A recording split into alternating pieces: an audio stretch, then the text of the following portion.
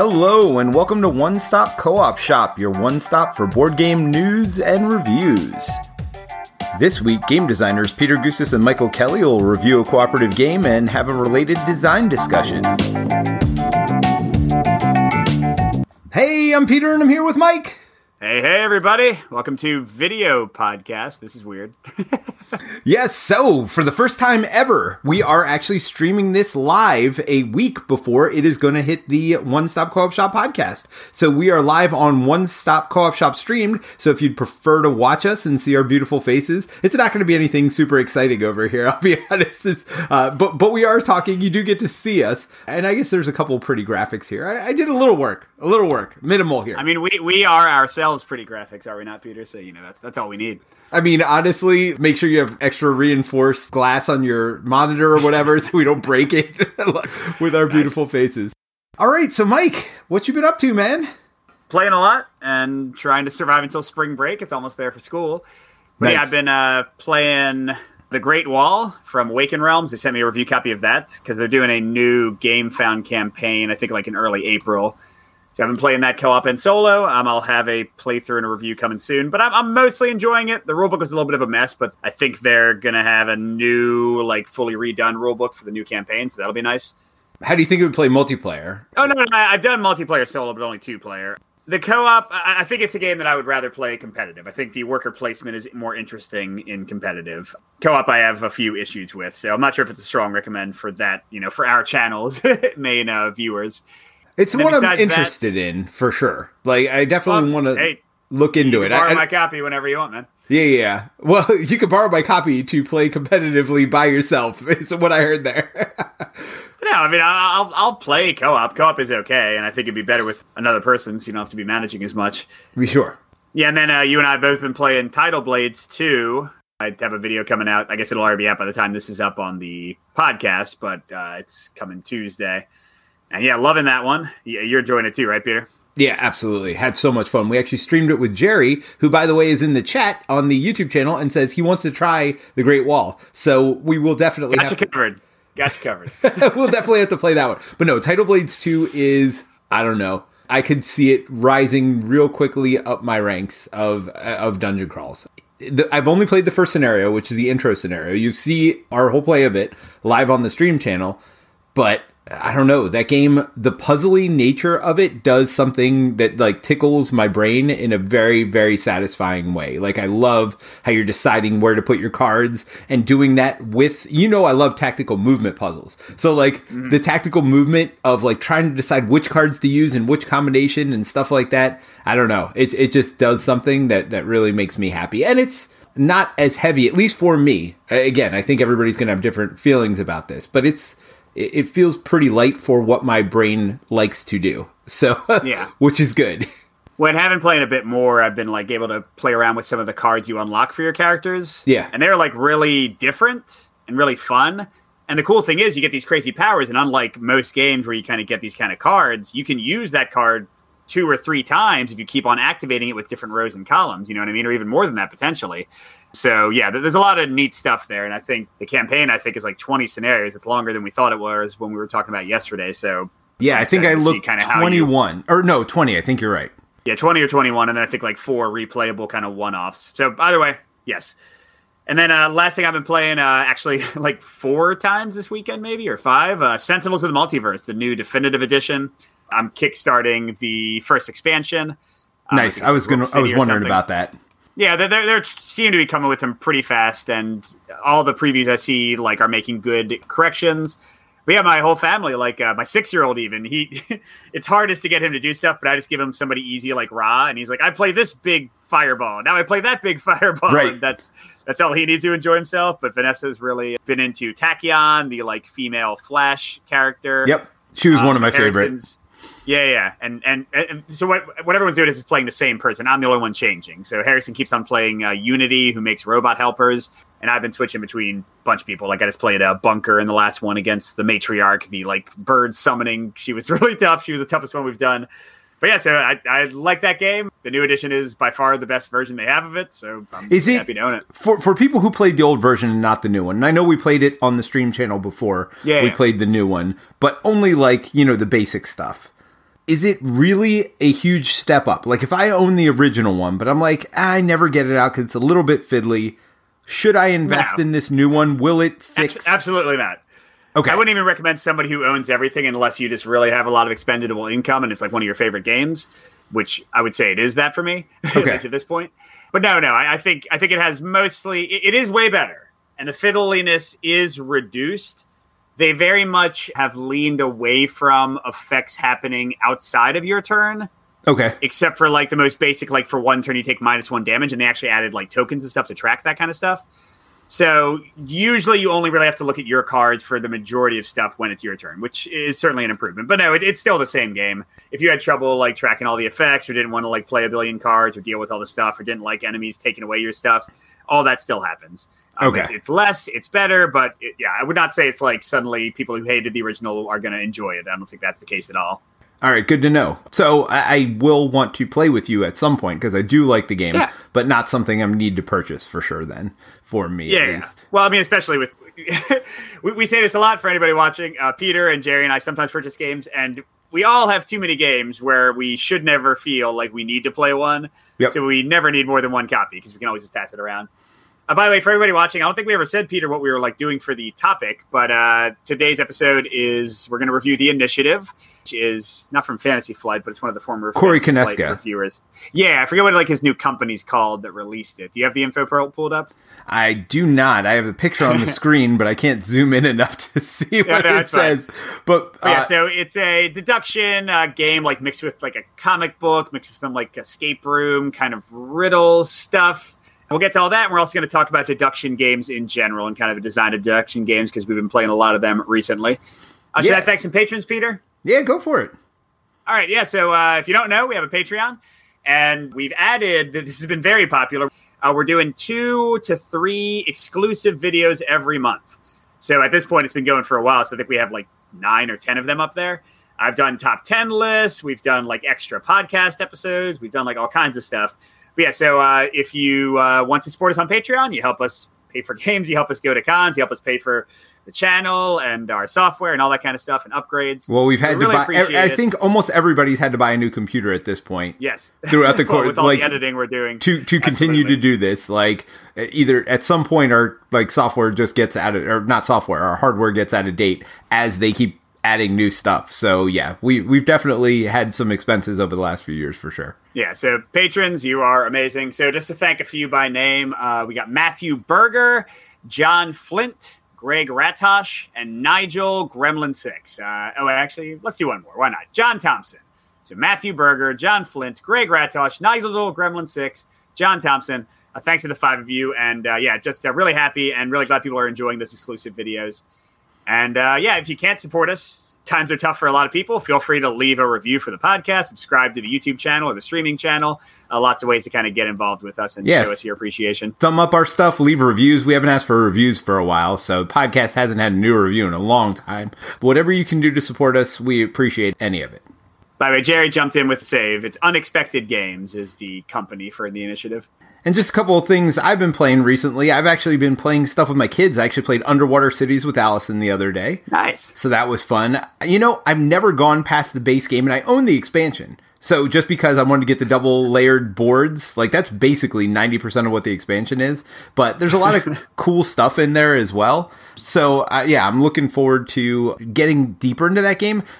I always forget because it seems like such a overwhelming game when you first look at it, but it's really not. It's actually pretty straightforward. I actually pulled out Steam to play with her as well, and I realized Steam to me was more confusing like to get into than Underwater Cities, even though I think Underwater Cities probably has many more rules. It's like the amount of thinking that is involved in each of those little micro actions in Steam is a lot more than Underwater Cities, I feel like. So Steam's one of those like really important efficiency things where you can kind of dig yourself into a hole or get in a bad place. So, yeah.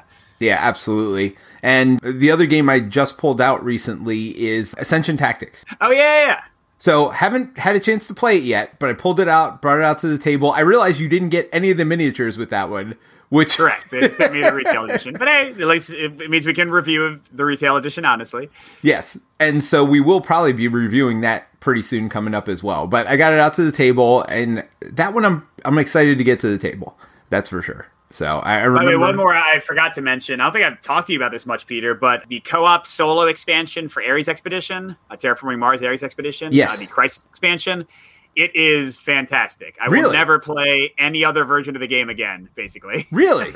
Okay. Oh, yeah, that's it's good awesome. to know. And now it's up to 4-player co-op instead of only 2-player co-op. So you can play co-op at, and maybe even 5, I don't know. But yes, it is fabulous. Like, straight up. So better than best way to play the game. Terraforming Mars co-op? Regular Terraforming Mars, not Ares Expedition. Or have you not played Regular that one? Terraforming Mars have co-op? Maybe it only had solo. I thought you were trying to like solo. fully terraform the planet, but I guess that's a solo game for regular Terraforming Mars. Yeah. So, and that's how Ares Expedition solo worked too. But Yep. with the expansion, the world starts perfect, and it gets torn down by these random cards, and you have to do specific actions to get rid of the cards while also managing the damage. And before the game ends, you have to get the planet back to perfect. It's great. I mean, like, just literally straight up. It's interesting. It's like one of the best expansions I've played in a while. Because one of the games I really liked and you didn't like was In the Hall of the Mountain King. And it had a similar tearing stuff down feel to it. And you told me that was the part you didn't like about it. So I guess it's a good sign that Ares Expedition does it in a way that isn't frustrating. I also like the core mechanics of Ares Expedition a lot more than in the Hall of the Mountain King. Okay. See, I that love helps. I love Polyomino stuff, and that troll cascading thing was just great for me. So I like In the Hall of the Mountain King a lot. But All right, well, should we jump in? I guess we're both going to do a transition. yeah, that's all right. We've double transitioned. You're all the way transitioned now without us even having to say anything at all. So today we're going to do the initiative, which I guess I'll cover theme a little bit on it. Basically, you are a bunch of kids who found a board game. Was it called The Initiative? No, it's called something else, and now I don't remember the name. But yeah, it's not that meta, although it's pretty meta. Yeah, so, but there's a little comic book that kind of takes you through the story, and there's a lot of weird stuff going on. I'm not going to get into it, but basically they're playing this game that keeps them coming back over and over again, and you're trying to figure out the story as you go along, and in full transparency, we haven't finished yet, so I'm looking forward to seeing how the story ends, although that might be part of my discussion as well. So it's basically a game about kids playing a game, and they're getting sucked in. So not quite Jumanji. They're not like in the world, but this game keeps bringing them back. That's for sure. Yeah, and as for the mechanics, kind of the core mechanic, and I know I'm going to talk about this and probably Peter will, is you have cards and you're moving around a board where these face down clue tokens are. And then you have this like flippable, God, it's really hard to explain without the visual. You have like this flippable cipher. And basically, as you collect clues from the board with this action card play, you're flipping up different like letters or numbers or whatever. And whenever you think you understand what like the solution is for whatever this clue that you've been given, you can guess it. If you're right, you win. If you're wrong, you lose. But then you can also run out of time with the action card play. So that's like kind of the core game, moving around the board to discover these clues, deal with bad things, and solve these mysteries. But then, like Peter said, you also have kind of like this other aspect of the game where you're these kids and you're like solving some puzzles and things in that and unlocking cards and like reading through this like comic book they have that's there's like between game puzzles too. It's not just in the game. So I mean, I think of the game a little bit like Wheel of Fortune, where you're like getting letters. You're not actually guessing the letters, but like there'll be these symbols on tiles, and if you collect them, then you flip open these little panels. It's a really cool. Well, we'll get to that in our breakdown of the game. But basically, you're flipping. And by the way, if you want to see it in action, I did a no spoiler. Like I found out a way to do no spoilers whatsoever playthrough on the main YouTube channel. So if you just want to kind of like see what the heck we're talking about, that's probably the best place to go and check it out.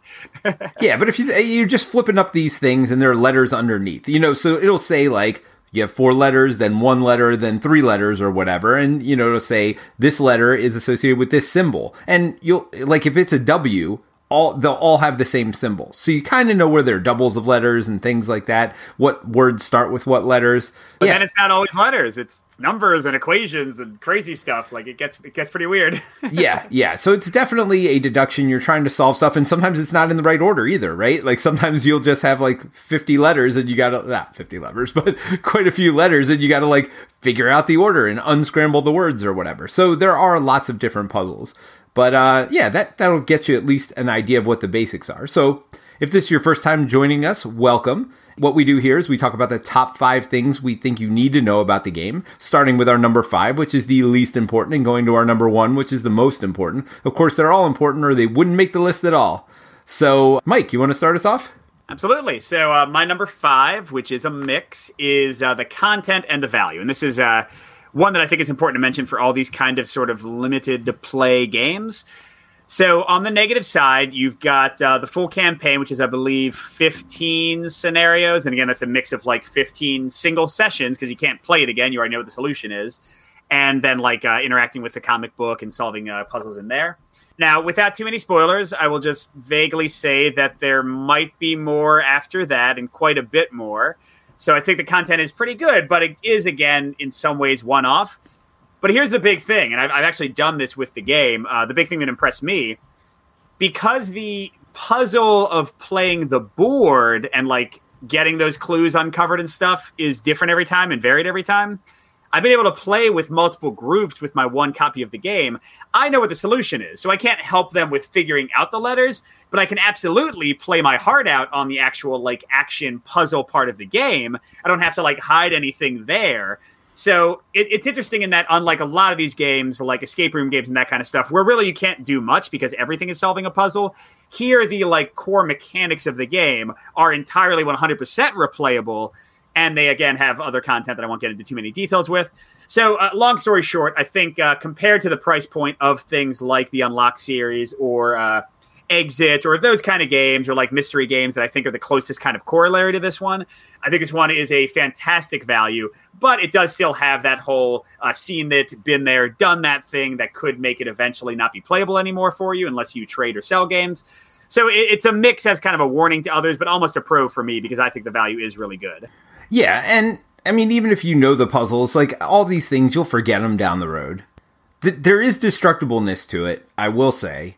But sort of, yes. And I know what it is. I know you don't entirely know what it is yet, Peter. Right. But yeah, because it's late in the game. So I do think you could mostly put it back together. There's one thing that gets destroyed. And again, without any spoilers whatsoever, it's not a big deal. Is the most I'll say. Like, I would be 100% happy giving it to somebody else and being like, yeah, I already did this, whatever. Like, it's not going to... Yeah, anyway, I won't say anything else. Yeah. But what's your number 5, Peter? So my number 5 is that comic book story. I'm starting to realize I actually like this form of storytelling. I haven't ever been a big graphic novel reader or anything like that, but you can get so much more out of reading a comic book than you can out of reading a story. I mean, the amount of story that we get in just a few pages of panels is, I mean, you'd have to read paragraphs and paragraphs to get the same level of detail or feeling or whatever else. I don't know. I like it as a storytelling format. And the story's not the most compelling story in the world, but at the same time, I mean, it's all you need for this game. I think if it had too much more than that, then it would get in the way. I know we've talked about before how story can be distracting sometimes. I mean, the extreme example is The Crew, right? Where it's like, there's literally a paragraph that means absolutely nothing to gameplay or anything else. And honestly, this story doesn't really have a whole lot to do with gameplay, but there'll sometimes be a puzzle hidden in there or whatever else. Or while you're going in the comic book, you might have to solve a puzzle, and they say, if you do, go to this page. If you don't, go to this other page. They even have some like moral dilemmas and things like that you could do while going through the comic book. And based on how you make your moral decisions, you may get a different outcome as well. So I think it's very clever. You're not going to remember the story 10 years later. Well, maybe you will. I don't know. I'm still waiting for it. It hooks you enough that makes you want to get to the end of the story. And I do want to see what happens in the story, which I can't even say about games like Descent, which I know people said they love the story for, but I don't even remember what's going on in that game anymore, right? You don't want to know if we stop the cultists in their ritual? Right. I mean, I pretty much know the end, how that story ends. I've seen it 5 million times before. This doesn't... And not just 5 million times in any medium, 5 million times from Fantasy Flight games. Yes, absolutely. So, yeah, for me, the story is done in a very good way. When you're playing, you don't even think about the story a lot of times because it doesn't have much to do with it, but it does drive the game forward and makes me want to complete the campaign, which not every story does. Yeah, and I'll 100% agree with you. And I'm coming from a different perspective because I know I like reading in games more than you do, Peter, and I have an easier time with it a lot of the time. Yep. But For co-op specifically, not as much solo. In solo, I don't care if I have to read a page because first of all, I can skip it and nobody will bother me about it. But also, I could read it all and enjoy it. But specifically for co-op, I totally agree with you. And my number 4, by the way, is also the comic book, and it's definitely a pro for me too. Looking at, I was trying to think of other comic books. So I guess Marvel Champions, right? The campaigns have these little quick comic book things. This one has it. Doesn't Nemesis, Sentinels? I think. Sentinels does not. It's comic themed, but they don't have any comics except in. I think they sold comics separately. Is what I'm thinking. But I was thinking if Nemesis also has comics to go with the kind of solo co-op campaign. And yeah, I 100% agree with you. I think in a group, unless everyone is on board with a lot of reading, that can be a downer. But comics are, like you said, so efficient in how they communicate information. So yeah, just to add on, I think the comic book is charming. I like the little addition of extra puzzles. I haven't found any of those challenging, but it's still just kind of fun, a quick little additional thing you do. Absolutely. I think it's attractive. My kids got into it more because they were looking at the comics and excited to see where the story went. So yeah, I think this is great. More comic books. Less page after page after page of narrative. Well, I'm definitely down for that. And I think games have tried to do it. Games like Descent, I hate to keep picking on it here, but they had the ability, because, they basically had a comic book, right? They had the story, the dialogue between the characters. But the difference is, instead of having 5 panels that told you a lot, they had pages and pages and pages and pages of text, kind of like a video game RPG where they're just where the characters are just talking back and forth. If they had just used the visuals and had minimal dialogue, I think it would have gone over better for me, and I would have cared about the story more. So I would like to see... What's funny is that was my favorite part about the story in Descent. The characters and us reading the voices in our group and kind of getting into it. Right. I still agree with you that the comic is better, but I still think that visual aspect of the Descent app and that storyline made it better for me than just, the basics of reading in a big group. Absolutely. So my number 4 is the legacy and unlockable elements of the game. And I say legacy, but again, you're not really destroying. You destroy one component in the entire game, as far as I know. And destroy is even, again, I don't want to give any spoilers, but I wouldn't even call it destroying. It's not like Exit where that component does not exist anymore. Right. It is altered in a very minor way. But anyway, go ahead, Peter. Yeah. So something that always drives me forward in these campaign games is being able to unlock something. And I think they do a good job of unlocking things at a good pace. So at the beginning of the game, it's very basic. Game 1, you're just trying to solve this puzzle. And later on, they mess with the puzzles and how those are done. They'll include enemies and things. I'm not going to spoil too much here. But you'll have to take out enemies, and they're using the same components, but they'll introduce a little rule or two as you go along, and they'll have different enemies. So you're used to fighting enemies, but the enemies will get more complex as the game goes along as well, and what you'll have to do to overcome that puzzle of those enemies. So I just think they trickle enough out to keep the game interesting and keep it moving forward. So, I guess that's the biggest thing for me with the initiative. Everything seems to progress you forward, make you want to come back and play that next game. We haven't played in a while, and I'm jonesing to finish this thing. So I sent out to Jerry and Mike. I'm like, would you guys rather play campaign games or just one-off games, the latest hotness or whatever? And we it was like a 50-50 split. But everybody was like, yeah, I do want to do some campaign games. But the number one campaign game that everybody wanted to go back to was the initiative. And, we got all these games. Again, we'll go back to Descent. We'll go to, what was the other one by Plaid Hat Games? Forgotten Tales. I want to finish that one too. Right, Familiar Tales. Familiar Tales. Yeah. We all wanted to play that, but it wasn't as high as this one. And I think gameplay-wise, if you think about, mechanics and things or mechanisms, things like that, I think we would all agree that the mechanisms for Familiar Tales are way better than they are for the initiative. But just Sure. the whole package of the initiative really drove you to want to keep going with it and want to complete it. And I think the legacy and unlockable content pushes you in that direction, does a great job of it. So one of my favorite things, even though it was number 4, I still think it's one of the top things I like about the game. Yeah, no, agree completely. My number 3, though, is a full-on con, and one that could be higher for a lot of people. That's the swingy luck in the, again, the main kind of mechanical card play of the game. So you have luck in these clue tokens. Sometimes the ones that'll give you the biggest pieces of the puzzle are spread out just randomly in the worst places.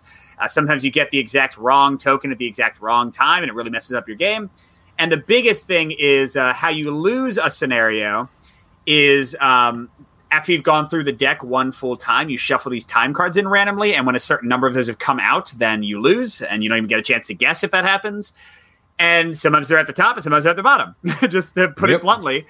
Now, you still go on. It's not like the end of the world if you lose something. In fact, I haven't really seen many consequences at all. And full disclosure, I don't think we have lost yet. So nope. Somebody else, this might also be a con for some people, like if the difficulty is too easy. But I just want to put it out there. It's only a 3 for me because I like other things more. But mechanically, I don't love how swingy it can go either way. Although it seems to have always swung in our favor so far. We've had a few games where it was very close, but we have pulled it out every time. So that's my number 3. Well, yes. So I'm not going to 100% agree with you here. I do agree it's swingy, obviously. I mean, like if you go through the deck a whole second time almost and don't get any of those hourglass things, absolutely, you're going to have a way better chance than if they all come up at the top.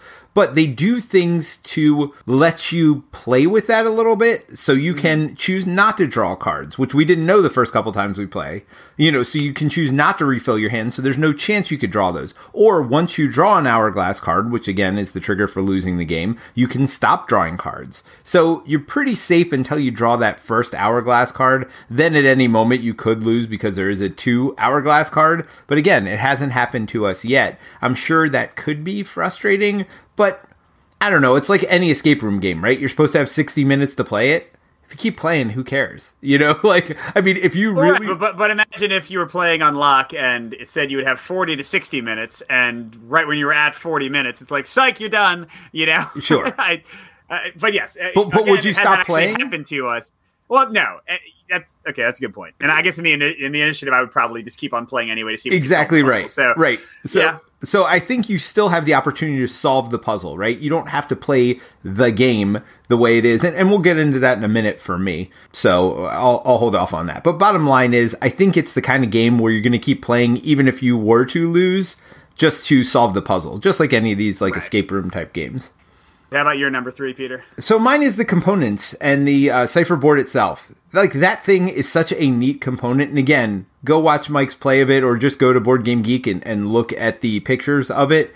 Like, I don't even know how to describe it, but it's like, everything's covered up and then you flip these little plastic... They're like on a hinge. They're like little plastic doors. You're like, literally, but it covers up the top space to reveal the bottom. So yeah, it's pretty cool. Yeah. And you're just flipping them up to reveal, and they use it in neat, interesting ways. Usually each of them is their own letter or number or something, but sometimes they'll hide other stuff in there as well. And the solution will be at the bottom, and you flip up the bottom ones to kind of see what is there. That component itself, I think, is really neat. I mean, the board and the tokens and everything else are very serviceable, but that one component, it stands out so much that it's the kind of thing, if somebody walked by and looked at it, I think they'd stop in their tracks and go, what is that? You could have done it in other ways, but I'm glad they didn't. I'm glad this is the way they chose to do it with the flipping up the doors and all that. It makes the game all the better for me. Yep, and my number 2, big pro, is the code breaking, which is all related to what you just said. Yep. I like, we're going to talk about deduction games at the end of the episode, but I like the kind of code breaking aspect here. I guess I've been playing a lot of Wordle, which maybe primed me to like this game, but yeah, like I like seeing, I've got 5 letters, what could it be? And trying to figure it out and trying to piece together the clues. I just think it's consistently exciting, consistently fun. And like you said, Peter, kind of the toy aspect of flipping up those doors and it's an L, it's a 2, and just kind of realizing. And later on, the codes really get kind of more interesting and more varied. And like Peter said, they're not in the right order, or you got to do all kinds of wacky things with them. So I think this is a very fun, tense, exciting aspect of the game with sort of that toy factor and that code breaking factor combined. Now, I already like deduction and ciphers and that kind of stuff, so I can't say if it's going to be great for everybody, but it's certainly been a hit for everyone I've played it with. So take that for what it's worth. And I would go as far as to say if you don't like that kind of thing, then it's probably not the kind of game for you. I mean, yeah. I think the reason we like it so much is those... And we keep saying ciphers, but I mean, bottom line is it really is similar to just fill in the blank, I got 5 different letters, and sometimes you're using code, wheels, you might get certain letters and then you got to figure out, maybe it's a different letter. And you'll have substitution ciphers and stuff, but yes, you're right. It's not advanced super code breaking or anything like that. Exactly right. So my number 2 is the puzzle. Not the puzzles in the game, not the ciphers themselves, not the clues themselves, but the puzzle of what you do on your turn. So we didn't talk a lot about how a turn works because honestly, if this was the only thing in the game, I don't think it would be a great game. But the way it works is you have cards numbered, 1 to 12, I think they are? 1 to 13? Yeah, I think it's 1 to 12. And they're in 4 different suits. So sometimes the suits will matter, especially for overcoming enemies, things like that. But a lot of times they don't. And you have 4 action cards on the table. And they'll do things like reveal 2 tiles anywhere. Or they are pick up tiles on your space. Or move, or one of them resets, because you always have to play low to high. So if you have a 1, you're going to play the 1 on any space, and you do that action. Then the next person can't play a 1 there, they have to play anything higher. But maybe the next person's lowest card's a 10, so they got to put that somewhere and block up one of these spaces. Okay, well, what are we going to need the least? So it's a little bit of a puzzle. Again, it's not the most interesting puzzle in the world. So this is a little bit of a mix for me. My con to it is there are bad things that happen too. So each room will have a certain number of tiles. Usually it's anywhere from 0 to 4. A lot of times it's 1 to 4 tiles in each room. And so one of the actions is flip over 2 of them. But sometimes a bad thing will happen when you flip over one of those 2 things from far away. But sometimes if you're in the room, it's a bad thing that happens to you. And so this maybe goes to your swinginess a little bit. There's no rhyme or reason. You can't tell whether something's going to be better, whether you're in the room or out of the room when you flip it over. So they almost make it it's a little puzzle. You get lucky if you're not in the room, or you get lucky. But the bottom line is, it's not an interesting puzzle because there's not really anything you can do about it. I almost wish, because it's way easier to just stay in your opening room and explore everything from there without moving. So I almost wish they did something that would be more punishing. Almost all the bad stuff happened when you used that specific action, rather than when you went in the room and flipped over the tiles, bad things happening to you as well. And I think the worst things do happen to you, because you could block up those tiles. That's one of the actions, is blocking them up. And then one of the actions is unlocking an entire card itself. So if I play a 1 on that card, and you had played that 10 on the other card, that would clear the 10 and every other card on that, so we could start that fresh again. So the only one that really needs to stay low the whole time is the unlocking one. And then each character has their own special powers as well that kind of work along with that. And it's kind of neat how they do that, because you have to spend 2 cards to do it, and it can be any 2 cards. So if you have a bad hand of cards, it might be, again, if 10's your lowest card and everything is sitting at 1, 2, or 3 or whatever, you may just want to do your special action once, clear out those 2 cards from your hand, do your special action, and move on. So I don't know. I think the puzzle is interesting. It would not be good enough as its own game. And I do think that there are some, and maybe this is where your swinginess came in. I think they could have thought out that part of the game a little bit more, but it is an important part of the game. I mean, every time you play it, you're going to have to go through this puzzle. It's not like you can just do the ciphers. This gameplay puzzle is definitely part of it as well. So that's why it's my number 2. Yeah, and it's my number 1. For me, it's almost a full pro. I mean, I think I called it a pro in my video review, but it's with some minuses. I definitely like it more than you. I would play this as its own game, if it still had the code breaking aspect attached to it, which it would have to. I mean, yes, if I was just playing cards to pick up tiles and nothing happened because of those tiles, then I would not play the game. But yes, if they cut out the comic book, if they cut out the overarching legacy aspect, if they cut out the campaign, I think I would still enjoy this core gameplay loop quite a bit, actually.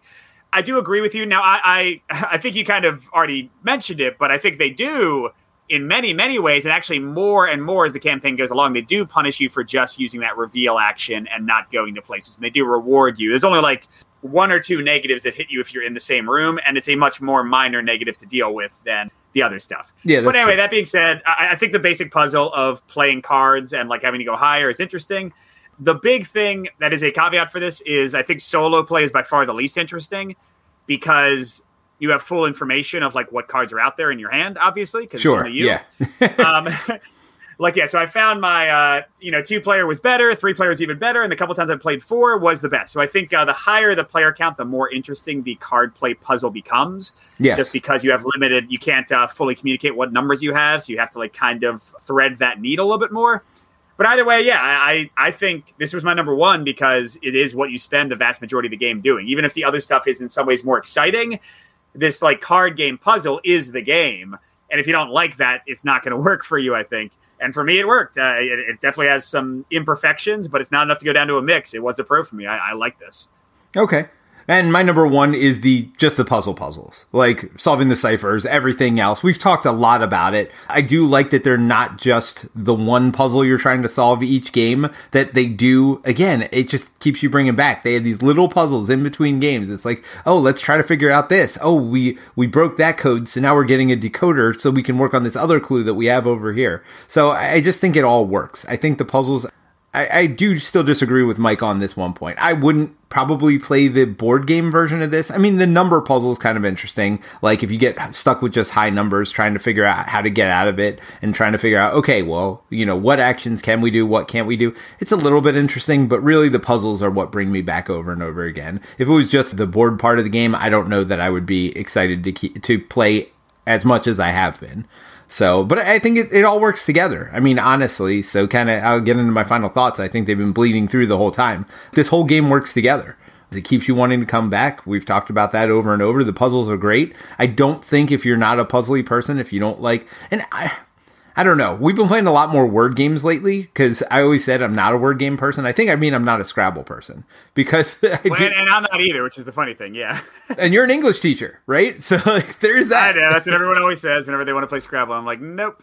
Yeah, but I am not. I'm more of a math person than a spatial person than I am a reading person. But these word puzzles have been fun for me, and surprisingly, I feel like I do pretty well at these, and I'm not sure why. Yeah.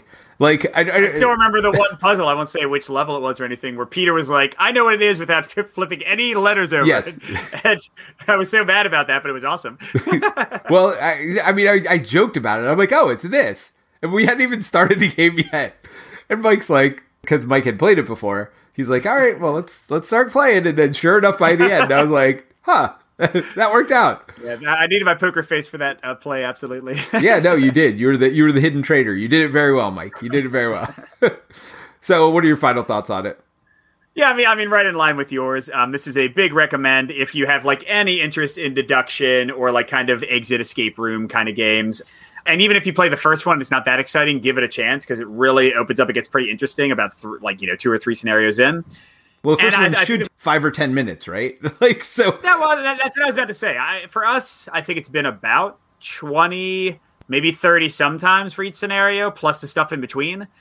So I really think this is a great value, more so than, again, most games of this ilk. You're looking at, like, for the core campaign, like 7 hours, maybe 8 hours. But then, again, without spoilers, there's a lot more if you like the game enough to keep playing with it. And even if you don't, it's pretty much 100% resettable, except for one minor thing. So you could sell it or trade it easily enough as long as you give them a caveat about that one thing. So, yeah, I mean, this is a full-hearted recommend if you like the kind of games that Peter and I like, if you like deduction, if you like exit room, escape room kind of things. If you don't, yeah, I don't know why you're here. No, yeah, I know why you're here. Welcome. But I don't know why I don't know why you would want this game. But if you are into those things, this is among my favorite of those experiences. Like Peter said, everyone in our group has just been die hard. Let's play, devoting almost entire game nights to it. Absolutely. Just like playing like 5 or 6 in a row. Yeah, so definitely a big recommend for me. Because it is the kind of game that you can play quickly, you could make it the beginning or end of a game night type of a game. But I do find that once you start playing, it does have that Dorito nacho like feeling like just one more, right? Like it'll be fine. So I feel like it has that. So you will probably end up making it a large part of a game night. I mean, I guess you could fix that by making it your last game of the night, and then you definitely would only want to play one because you'd be too tired at the end of the night or whatever. So big recommends for both of us on this one. This was a surprise to me. I was actually, when you said it was a Cypher game, I was like, nope. Like, I'm out. Yeah, I mean, it was for me too. For full disclosure, Asmodee contacted us, which usually doesn't happen. Like, I've tried to reach out to them and reach out to Fantasy Flight specifically and not gotten any response whatsoever. They contacted us and they were like, hey, initiative. And I was like, okay, can we get anything else from you too? Right. It was, I also was like the price I was paying to get some other games I wanted to play more. But yeah, this is now, I think, of all the games I've gotten from them, this is the one that I like the best. So whatever, the irony of the world, right? Exactly. So let's move on to our design discussion today, which is deduction games. Yeah. And I guess cooperative deduction games, maybe solo deduction games too, right? Absolutely. Well, all our design discussions kind of tilt that way. So we didn't really talk about this much ahead of time. Sometimes we do talk more or less. So beside the initiative, obviously you've got the unlock games, the exit games, things like that. I mean, I guess they're deduction. They're puzzle solving. Yeah. So here's the big difference for me. And I think we might even want to compartmentalize the discussion into two things. Sure. There are deduction games where you are providing the clues. The two biggest examples I can think of for this are Codenames Duet. I mean, of course, in all of Codenames you have this, but specifically Codenames Duet is a fully cooperative version, where you see which cards you want to turn over, but you're giving those words and things to help the other player figure out what to turn over. And same thing with Letter Jam, same thing with So Clover. Those are all cooperative deduction games where you are like the creator of the content. You are the one who is coming up with something. Or one of your favorites, Peter, Just One. That's, in a way, a deduction game where the clues are given by the players. By the way, I'm pretty sure Just One and So Clover are made by the same people. I did not realize that, but it makes sense. I mean, they're so close. Yeah, it's like repos or whatever, right? I think you're right. I guess, yeah. No, I saw that the other day, or I heard somebody else say that. I'm like, really? That was the same company? I mean, it makes sense. Those games are very close to me. We haven't covered So Clover yet, but that's definitely one you said you're getting, and I realize that I'm going to be getting also because we have a family trip coming up. So I'm like, oh no, I can't not have it on the family trip. Yeah. So those ones I think are very different than the initiative, than Unlock, than like Sherlock Holmes Consulting Detective, sort of like mystery puzzle deduction games where you're working together, but the game is providing the puzzle. I like them both, but what do you think would be your preference out of those two types, Peter? Well, it's interesting. So even the open-ended ones, I think, are more or less open-ended depending on which one it is. So games like Letter Jam, they give you a limited, I mean, you literally have to work with what letters are in front of you.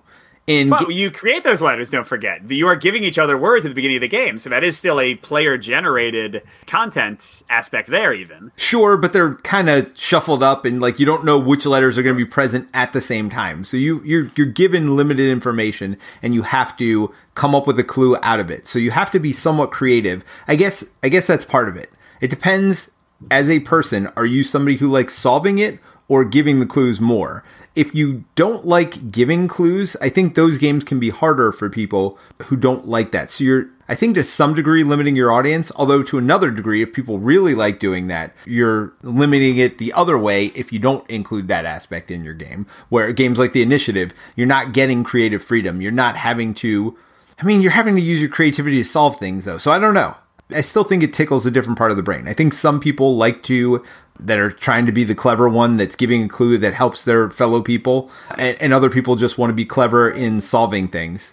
See, I was going to go on that same point, Peter. I think this is like the biggest danger in these sort of player-provided deduction games, in that I've often found like a reticence or a fear or just analysis paralysis in trying to figure out what clue to give. Yeah. Codenames, you see this to a ridiculous extent, and sometimes if you don't use that timer, which we usually don't, but sometimes without that timer, it can really, really make things drag. But Letter Jam can have that to an extent too. So I think just something to think about for designers, if you're doing that type of game again, where like you are providing the content and you are like making the clues, I think limiting it in some fashion is a good thing, or keeping it fairly simple. I think Codenames, I love Codenames, but I do think that is almost too open-ended sometimes. It does, of course, open up the possibility of incredibly creative clues.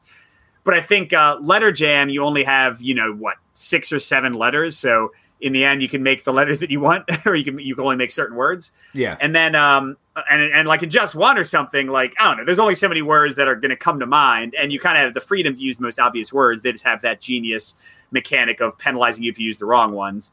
But I even had some analysis paralysis in So Clover. So I think just like a warning to designers making these games, think about how you can provide some sort of aids or limitations to your players. So it's not just like I can give any clue in creation, because that's going to just create like a deer in headlights effect for a lot of players, I think.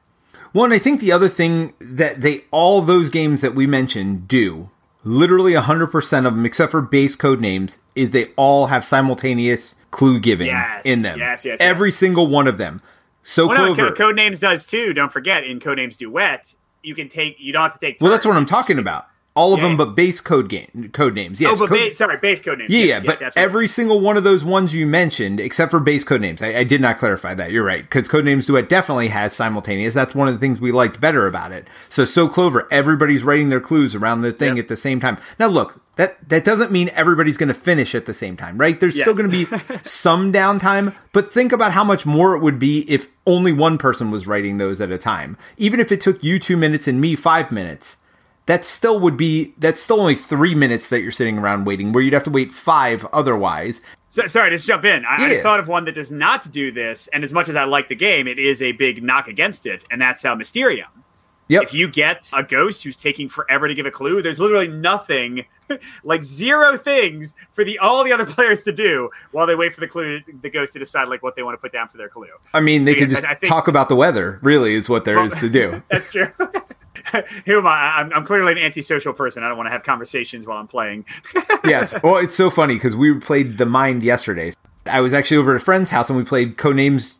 We just played regular Codenames. We actually played it competitively and we played The Mind. And it's funny because I still sometimes will have full conversations while we're in the middle of playing that game.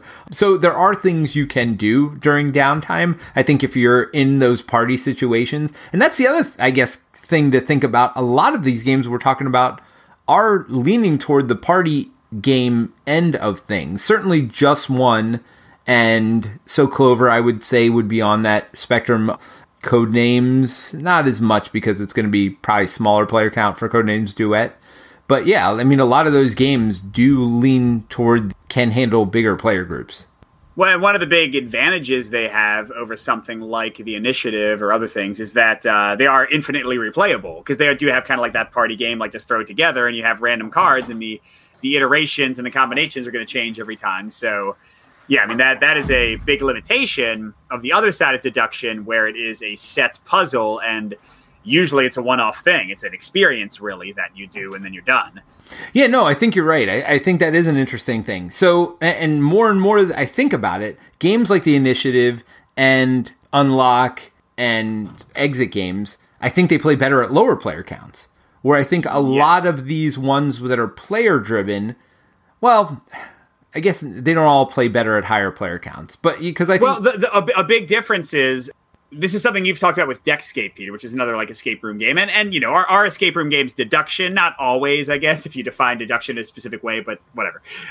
Something that Deckscape sometimes does better than Unlock or Exit is that there are sometimes like 3 puzzles to solve at the same time or like 3 decks to look at the same time. And that's the big, I think you're right, advantage that something like So Clover, Letter Jam, Codenames to an extent, Codenames Duet to an extent. You each have your own thing that you're trying to solve, and you're each giving clues all the time. So it does go back to that simultaneous nature.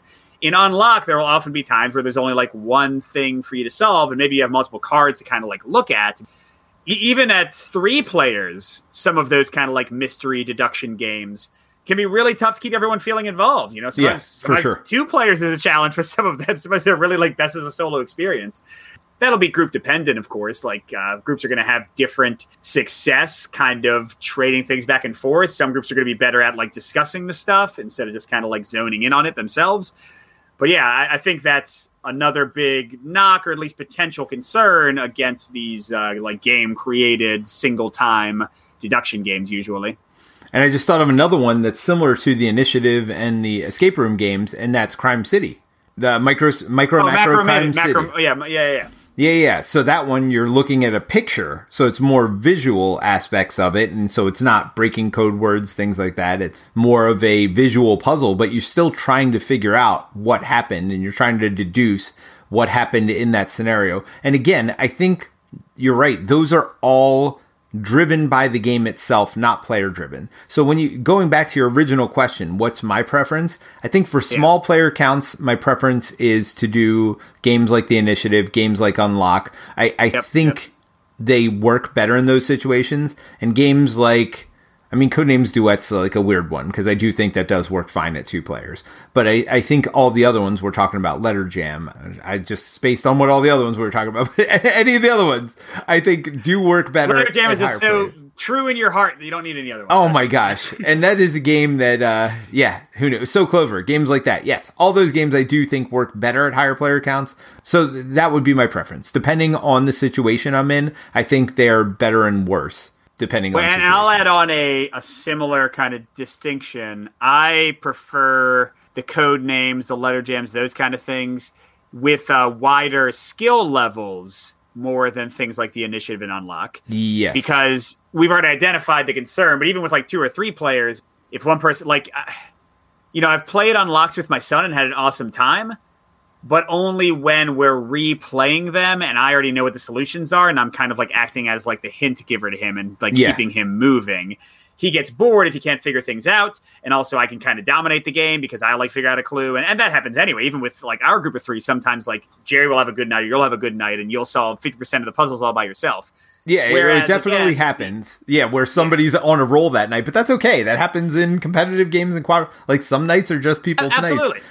Yeah, and clearly I love those games. It's not like it's some major flaw that I feel like has to be addressed. Right. But I can throw down Letter Jam and just give like my son simpler words and absolutely play that or code names because again, I guess it all comes down to the ownership of that one piece of the puzzle. Like I am trying to solve this aspect. I am trying to do that aspect. Yeah. And I literally cannot solve his puzzle without him because he has hidden information that I don't have. Right. So I do very much appreciate how those games, as long as your kid can read to some extent, I appreciate how those are very balancing in terms of the playing field, especially for the cooperative deduction ones.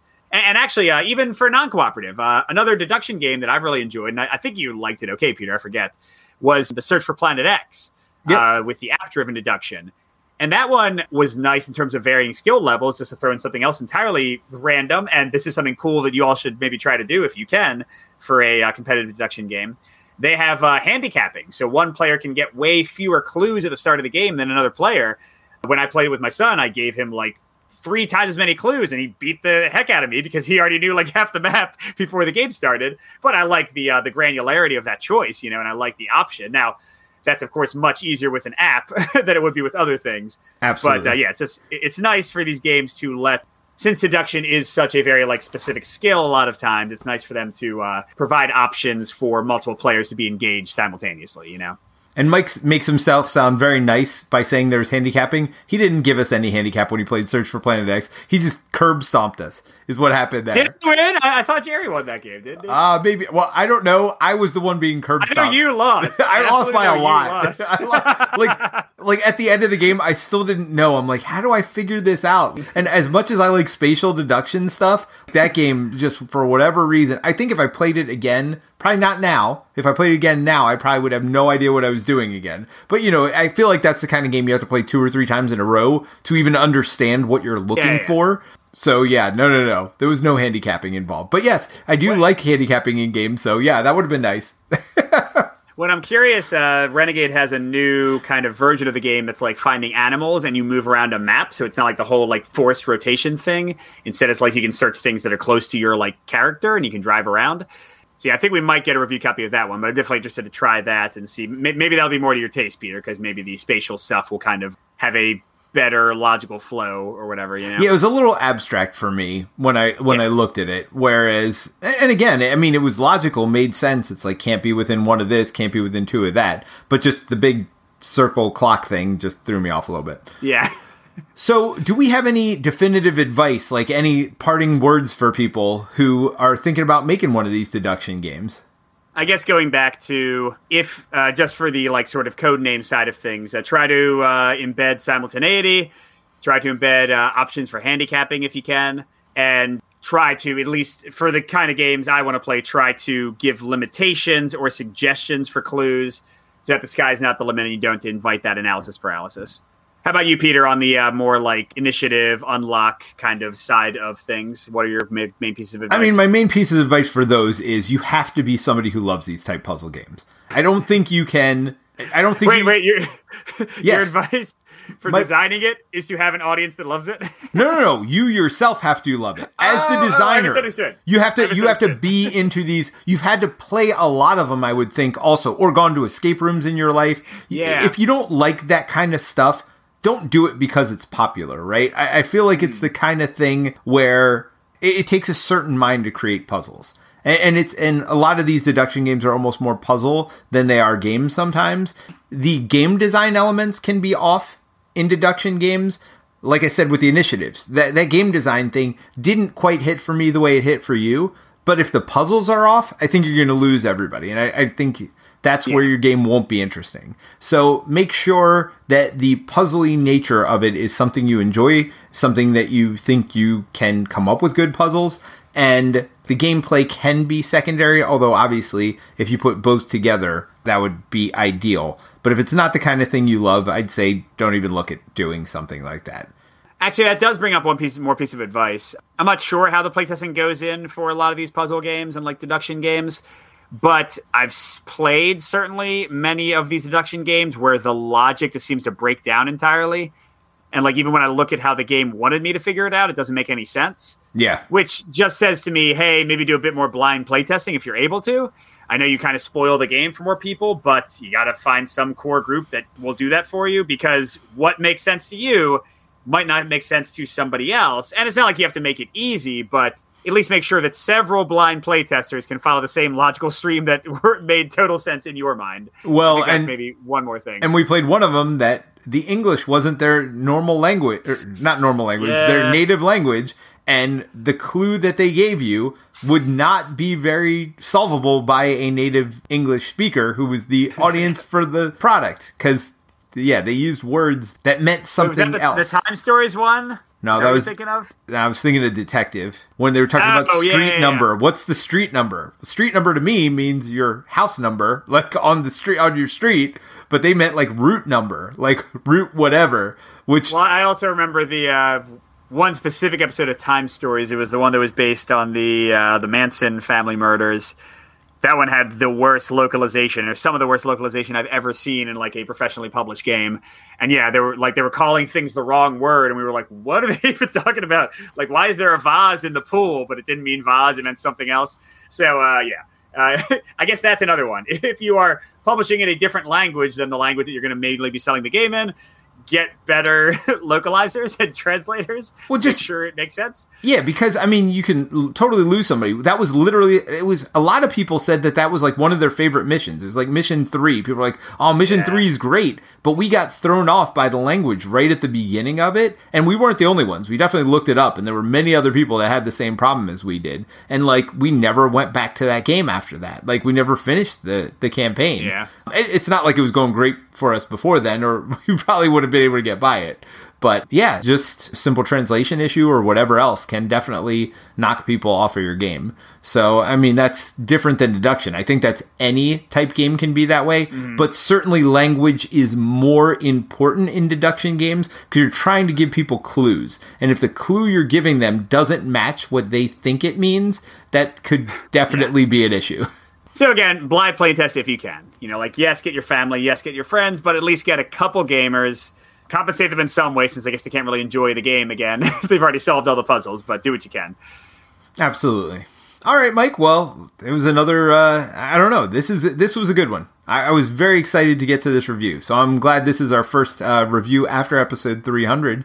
That's right. Now, let us know what you think of the video. If you see no added value, we don't need to do it, but we had fun seeing each other's faces, maybe. I don't know. Did you enjoy seeing my face, Peter? Oh, always, Mike. Always. I light up your life? You light up my monitor, really. My monitor is usually very dim. My shiny forehead, my hairline. Yes, that's what it is. It's the shiny. Oh, what's happening? Wait, my face got brighter when you did that because my screen lit up. I'm like the sun. Nice. All right. Well, thanks again. And thank you all. And yeah, like Mike said, let us know what you think about this. And we'll either keep doing it or this might be a one-off. You never know. A terrible mistake that will never be repeated. Yes. And we'd love to get feedback as well. If you guys have played the game we're talking about, let us know what you think about it. Or let us know your excitement level. We're not going to read every comment the way we would during a normal stream. But we will certainly respond to feedback that we get if we think it's relevant and we can find a place to put it in. So, yeah. All right. Have a good night, everybody. Or day or whenever. Bye. Bye. Thanks for joining us again for the One Stop Co-op Shop podcast. Check out our YouTube channel at One Stop Co-op Shop. Also, join us for games and discussion on our Discord channel. You can support us on Patreon at patreon.com/onestop or leave us a review on iTunes. Thanks again, and we'll see you next week for another Top 5 list. You want to say hi to the world? No. I'm on the internet right now. Say hi. Hi, world. Okay, you gotta go, buddy. I'll see you later. Daddy, there was white stuff on my foot, so I was picking them. Okay, good job. Now you can go. Bye. Love you. Sorry, everybody. Also, Mommy told me not to tell you. And Mommy told you not to tell me. That's great. Oh, kids. Hey, Mike. Yes. I've deduced something. What? That we're better not live.